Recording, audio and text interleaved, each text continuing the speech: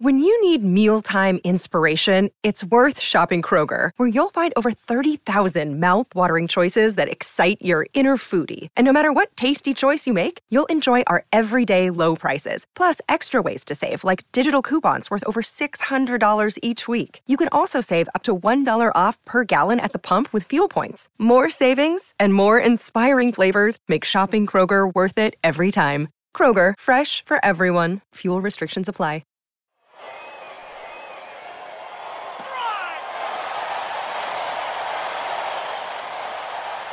Hey, everybody. Welcome to the Curt Schilling Baseball Show, episode 60. Got a lot to get to, including a message at the end that hopefully will go viral to reach someone's ears. We're going to start off. Postseason is, Bill, we talked about it. Yeah, I told you that at this time of the year, sweeps are lethal. They're always lethal, but at this time of the year, when you can see when things can change from tied to 3 up or 3 down to tied or 3 down to 6 down, sweeps kill people. And we had some. Twins win their division. Congratulations. And the Brewers are, as of this taping, they're a game away. We were talking about this, Bill, and I really, you always hear me talk about swing and miss pitching and how that to me is October. That's what makes October. Nothing else is a bigger factor than your starter's swing and miss capability. Minnesota has the second most strikeouts in Major League Baseball as a pitching staff. Now, that doesn't necessarily mean everything, but Pablo Lopez and Sonny Gray have already been anointed 1 and 2, and they'll be making the start again. They will not get the bye, so Minnesota will get the wild card. And I'm assuming they get the worst wild card. They do. So they'll get in most likely either Houston or Seattle at this point. But both of them, Lopez and Sonny Gray, are October capable. In my mind, screw the records. I'm looking again. You're always looking at walks and hits, the innings pitched. That's the most translatable stat you can get to go from September to October, and probably the most important. Now, I don't know what either one of these guys brings to the table. It's a different game in October, and pitchers and hitters are different. But Ryan or Ober will be the third starter if needed, and that will be needed. Although, and we're going to talk about it in a minute.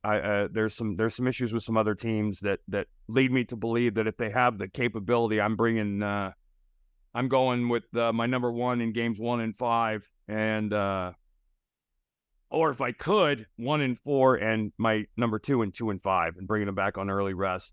Yeah, I'm definitely going in a 7-game 1, 4, and 7. Right, but to start with these wild cards in 3-game series, if it goes to 3, I think. Yeah. No, I mean you're going to have Ryan or Ober. I mean, and that really. Well, I mean, we'll find out. You've got Burns and Peralta in Milwaukee, who are about ready to close out. Burns is the guy we know. Peralta is a swing and miss guy. Then you got Woodruff or Miley. I don't know. Woodruff to me is a guy that I find a way to give him the ball. I'm feeling pretty good if I'm Milwaukee in Game 3 with Woodruff. Right. And we talked about this going into the season that are going into the trade deadline in at the beginning. Montgomery struggled for the Rangers, and there was talk about the trade, but it's come full circle. He's 2-0. He's 4-2 with a 2.9 and a whip just over 1 in his starts. Last 3 he's gone 7, and he's paying off. And the Rangers, and it's been a real interesting weekend in the AL West, just because we had what we talked about. We had the Rangers sweeping Seattle, Kansas City sweeps Houston. Houston goes, almost the way of the dodo now as far as playoffs go. The Rangers, I think, solidify everything. And when you're asking about pitching, we talked about this often, Bill, about that stopper. Right, that the Astros got Verlander back for that reason, to stop streaks. Rangers won 5 in a row going into Monday. The Astros got swept by Kansas City, arguably the worst team in baseball, which speaks volumes about what's going on in Houston. That can't happen. You can't get swept, number one. But number two, when we were talking about schedules to finish the season, what was the one thing we said? Houston had kind of like, okay, there's a chance. Seattle had by far the worst of it. But everybody now is in control of their own destiny that's ahead, right? And that's what you're asking for. And Houston starting Tuesday plays 3 with Seattle. Right. So somebody's season's over on Thursday. Correct. If not earlier. And then, Seattle gets Houston and then the Rangers. Houston gets Seattle and then Arizona, who is also doing the things they're doing. I wanted to talk for a minute in depth about the team that and you've heard me say it. First off, let me just mention Ron Lacuna is 2 steals away from being a member of the 40-70 club. He's the only player ever to get the 40-60. Braves won 100 for the second straight year, and the Braves and the O's finished tied with the best road record in baseball, 52-29. None of that matters in the least going into the postseason. But Acuna, I think it's prominent and worth mentioning that not only is he the only player ever to go 40-60, but he's probably going to be at 40-70 by the end of the season. And those are breathtaking numbers. For all you fantasy geeks that drafted him number 1, good for you, because he paid off. But there's a discussion to be had around the Braves. So I'm going to throw some names out there. You've got Strider, Fried, Morton, Wright, Soroka, and Elder. Of all those guys I just mentioned, first of all, if that staff's healthy, I think it's a very comfortable bet to put the Braves in the World Series. Of that staff, the only thing for certain that I know is after the bye, when the NLDS opens, Spencer Strider will have the ball in Game 1. They will not have Charlie Morton, who won't be eligible to come off the DL until the NLCS. Max Fried has blisters. He'll be available for the division series. Wright, coming off his rehab, is 0-3 in 7 games started. Most importantly, he's only got 28 innings pitched. Soroka's 1-2 with a 640. And I think I mentioned this, Bill. The only time I've ever seen a team hit their way to the World Series was the 2002 Angels. Right. Who literally slugged their way to the World Series. The famous Dusty Baker taking the ball from Russ Ortiz and saying, hey, keep it as a souvenir because we won, and then losing and all the things that go with that karma. Having said that, if the Braves start a 7-game series, the only for sure thing I know is that Spencer Strider has to start games 1, 4, and 7 if there is one, for them to have a chance. Unless they're going to swing and miss, unless they're going to out-hit their pitching. If you remember that 2002 Angels team, they faced the Giants, who didn't have they had a bunch of guys, contact pitchers. They weren't swing and miss pitchers, which gave the Angels a chance to hit their way there. If Elder has to come in and start, he's a guy who you got a coin flip. He's a 6.5 strikeouts per 9 guy. Right. He's a contact guy. And I said this about the Dodgers. I thought bringing Walker Buehler back would have been a colossal mistake. I think that everybody agreed, and it's not going to happen. I think the very same thing is going to happen here with Wright, who's struggling, so it's not making it all that hard. But the fact of the matter is, if they bring Wright back to pitch in the postseason, I think they're asking for an enormous. I think you're talking about potential, because I'll say it again, the demands of October are far in excess of anything during the regular season. Wright hasn't been in that environment, won't be in that environment until October, and I think that is not a good thing. Morton not coming back till the CS, but again, I think for them, we're talking about the DS. The division series is best of 5. Correct. Okay, so you're definitely going to talk 1 and 4 for Strider, and then I don't know. I don't know what the rotation looks like. Right, you've got Fried who's out till the DS, and I would assume that with the blister stuff, and I'm not really worried about the time off and sharpness, because you're talking about 10 days or minimal time. I don't think that that's a big deal in October. I think it's a much bigger deal in April, May, June, or July. But the fact of the matter is, you've got Spencer Strider, and you're not sure what else. So they are going to have to hit their way to the World Series. And I don't know if they're going to face the pitching that will allow that to happen.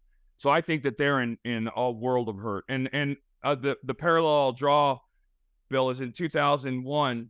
We won the World Series, and then we came back and won the division in 2002.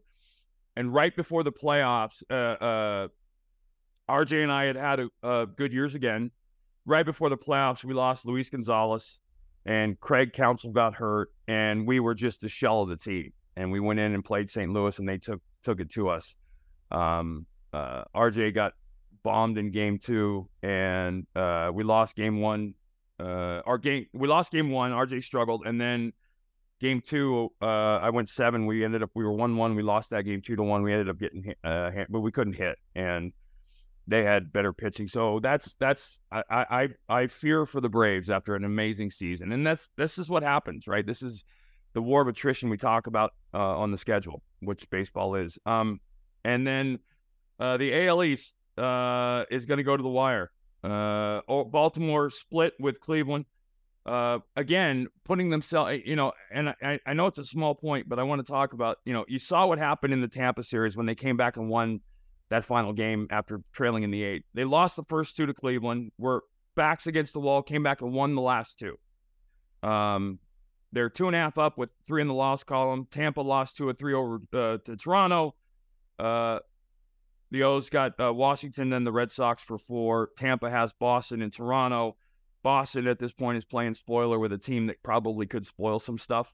But what is this? 27 years? 1995 was 27 years ago. 28 years ago? Yeah. 28 years ago was the last time the Red Sox and the Yankees did not make the playoffs in the same year. What's up, everyone? It's Nick Wright, and I got something exciting to talk to you about today.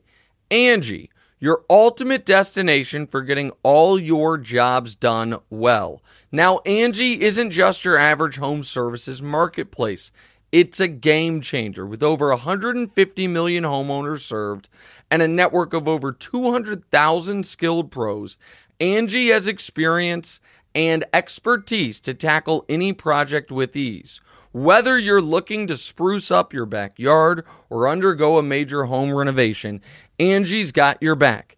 And their pros are locally based, often running small businesses right in your community. And here's the best part. Angie makes the process seamless. From researching and comparing pros to scheduling services at your convenience. Angie's user-friendly platform puts you in control. So why settle for anything less than perfection when it comes to your home? With Angie, you can trust every project will be completed with the utmost care and professionalism. So get started at Angie.com. That's ANGI, or download the app today to discover why homeowners across the nation are turning to Angie to get all their jobs done well. The second time. They also did not make it in 2014. Yep. But still. And again, that just speaks to and over the last 28 years, personnel has changed. The only thing that hasn't really changed is management. So these teams are being run by pretty competent management teams. Well, New York is anyway. But I wanted to we were going to talk about the Cy Young talk, but I actually want to talk about something else. I talked to, and this is a former teammate of mine who is in a situation, and Tim Wakefield, you remember Tim Wakefield, the knuckleballer, is sick. And I talked with Doug Mirabelli yesterday, and this is not a message that Tim has asked anyone to share, and I don't even know if he wants it shared. But as a Christian and as a man of faith, I've seen prayer work, and so I'm going to talk about it. Way too often in life, we bucket list things, and we put things on our lists. I'm going to do, I can't wait to do, I've got to do, with the hubris of thinking, well, hell, we'll be around, we'll figure it out. Tomorrow is never, ever a given. Tim's wife, Stacy, who's one of the sweetest women you'll ever meet, is very sick with pancreatic cancer. And my wife has talked with her, and they're communicating, and they're going through an incredibly difficult time with Stacy. And I wanted them to know that we're obviously all thinking about them and praying for her. But recently, Tim was diagnosed with a very serious, very aggressive form of brain cancer. And I was talking with Doug Mirabelli, and I've talked with him quite a bit. And it's impossible when you think about our lives, and I'm sure this pertains to everybody, but I can only put it in the context of our life. I played with thousands of people. I'm not friends with all my former teammates because there's only 24 hours in a day, and who you end up talking with and continuing friendships on with tends to be more a byproduct of your life choices after baseball. I've talked to Tim on and off for 20 years, certainly not weekly, but I've talked to him enough to stay in touch. And like everything else, when we get in the room, where it's like we never left. But the situation in Tim's case is incredibly serious. And he went in and had surgery. And I think there's a lot of guilt. And a lot of it is, I think, selfish in the sense that I feel bad that maybe we haven't talked as much and all the things that go with that. And maybe you're dealing with this in your life. But a lot of times I think we have the thoughts we have because we want to make ourselves feel better. And the situation is that reaching out to someone in your life that maybe you haven't talked to, who's going through something very challenging, is not about you. I remember when I was sick, the things that happened to me and the people that reached out to me, it was always a good thing. Always made my heart feel good to know that someone that I hadn't spoken to was still thinking of me. And I wanted to say and do this for that reason. I wanted Tim and Stacy to know that obviously we're praying for them. We're thinking of them. Their children obviously are going through some very tough times. The family's going through, and I don't want to cliche this, but nobody deserves this. And God has a very mysterious way sometimes of picking and choosing the things that he does and the people he does it to. And certainly you would look at them and think, well, they didn't deserve this. Nobody deserves this. But the facts are the facts, and it is where it is. And while both of them are now very sick, they both need to know that there are a lot of people out here praying and thinking about them. And I know all of his former teammates and friends and family certainly are reaching out to them and making sure they both know that we're all here if they need anything. And this, understand something. A lot of times you'll call someone and say, hey, if you ever need anything, because that's the thing to say.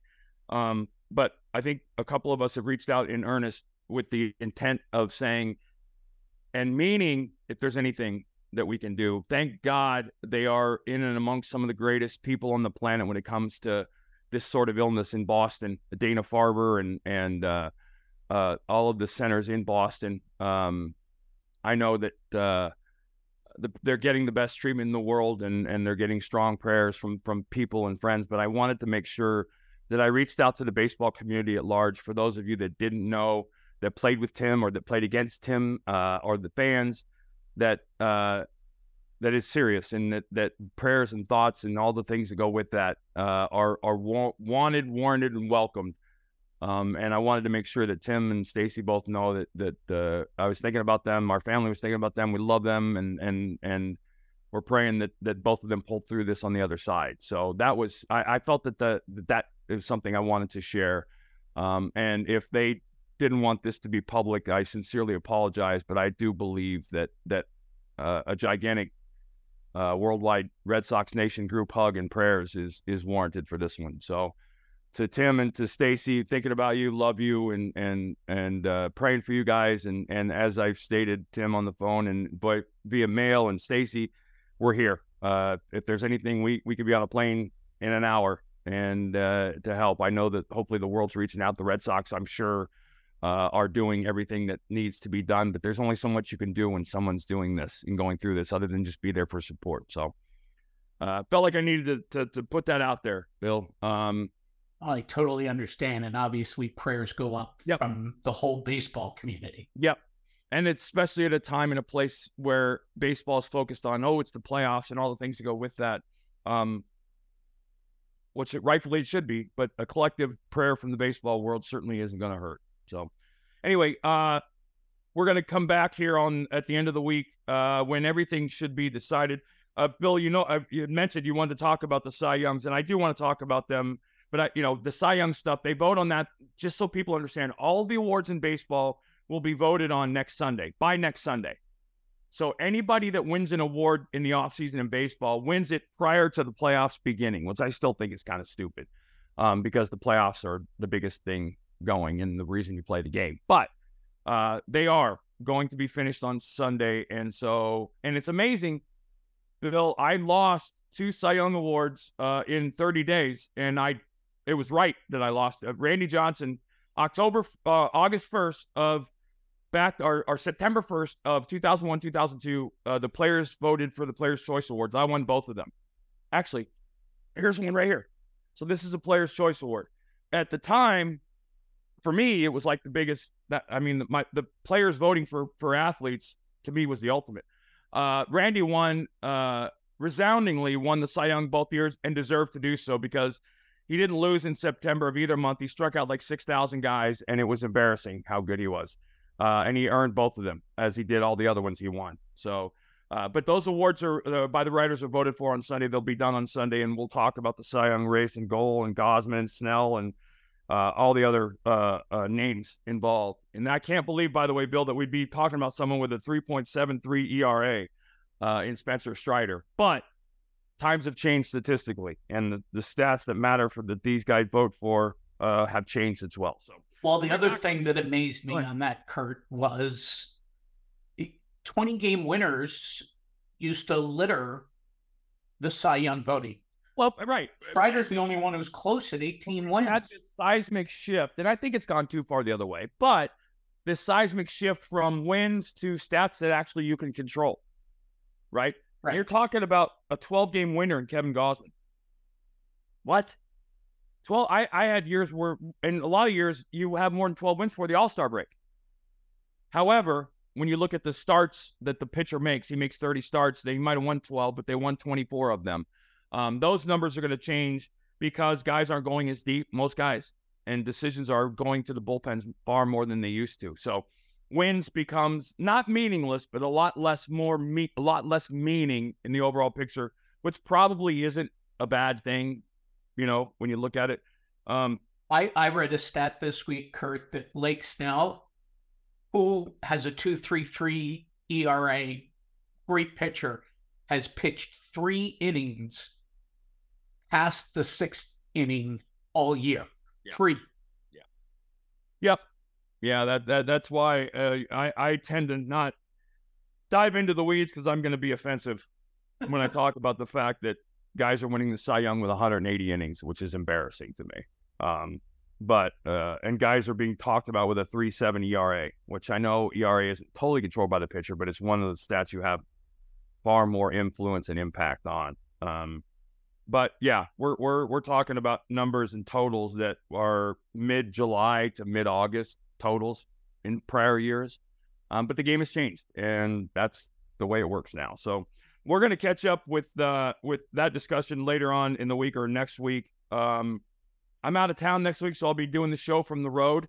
And we'll be talking, we may be jumping in every now and then next week with a quick hit based on playoffs. I don't know. I know we're set for Tuesday and Friday of next week, but we may jump in somewhere with an update during the playoffs if something crazy happens. If something big happens in baseball, we will jump in. Yes, we will. And we will jump in with both feet if you haven't already figured that one out. And then at some point, you're going to hear about my top 5 parks to pitch in. That's coming up soon. And a lot of other things. But you Atlanta Braves need to do some praying for the health and well-being of your starting pitching, because if it doesn't fix itself before the playoffs, then you could see a magical season go right down the crapper through no fault of the offense. All right, so we'll be back on Friday. Excuse me. And there'll be a lot more. I think everything, for the most part, we're going to see resolution. Now, hopefully we're going to have 1 or 2 things go into the weekend, because those are always fun for baseball. But remember this, there is no tie-breaking games.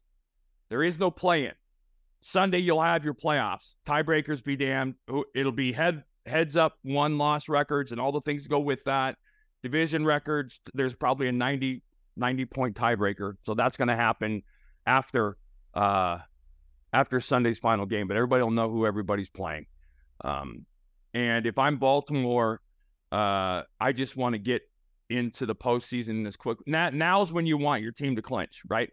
You want to get 4 to 5 to 6 days of breather to sort your rotation out, give some guys some rest, and then jump into it after the wild card series next week. You don't want to have to play through Sunday every game, running everybody out there. Although it is going to be different. I mean, the analogy I've used, the example in 2005, I didn't pitch in the postseason. We played the White Sox because I had to pitch the final game of the season against the Yankees because we were still playing for a playoff spot. And then Cleveland actually lost that day, and we ended up winning, but we were in already. So I ended up missing the White Sox series. Not that would have changed anything, but we got swept by the White Sox. And I'm pretty sure that wouldn't have happened if I had at least gotten a start. So anyway, we'll be back on Friday. You guys, anywhere you can find your podcast, Apple, Spotify, anywhere else, we'd love you to go to Outkick.com, click on the shows tab, look at all the great podcasts that can be had from Clay Travis to Tommy Lahren and the rest. And we'll catch you guys on Friday.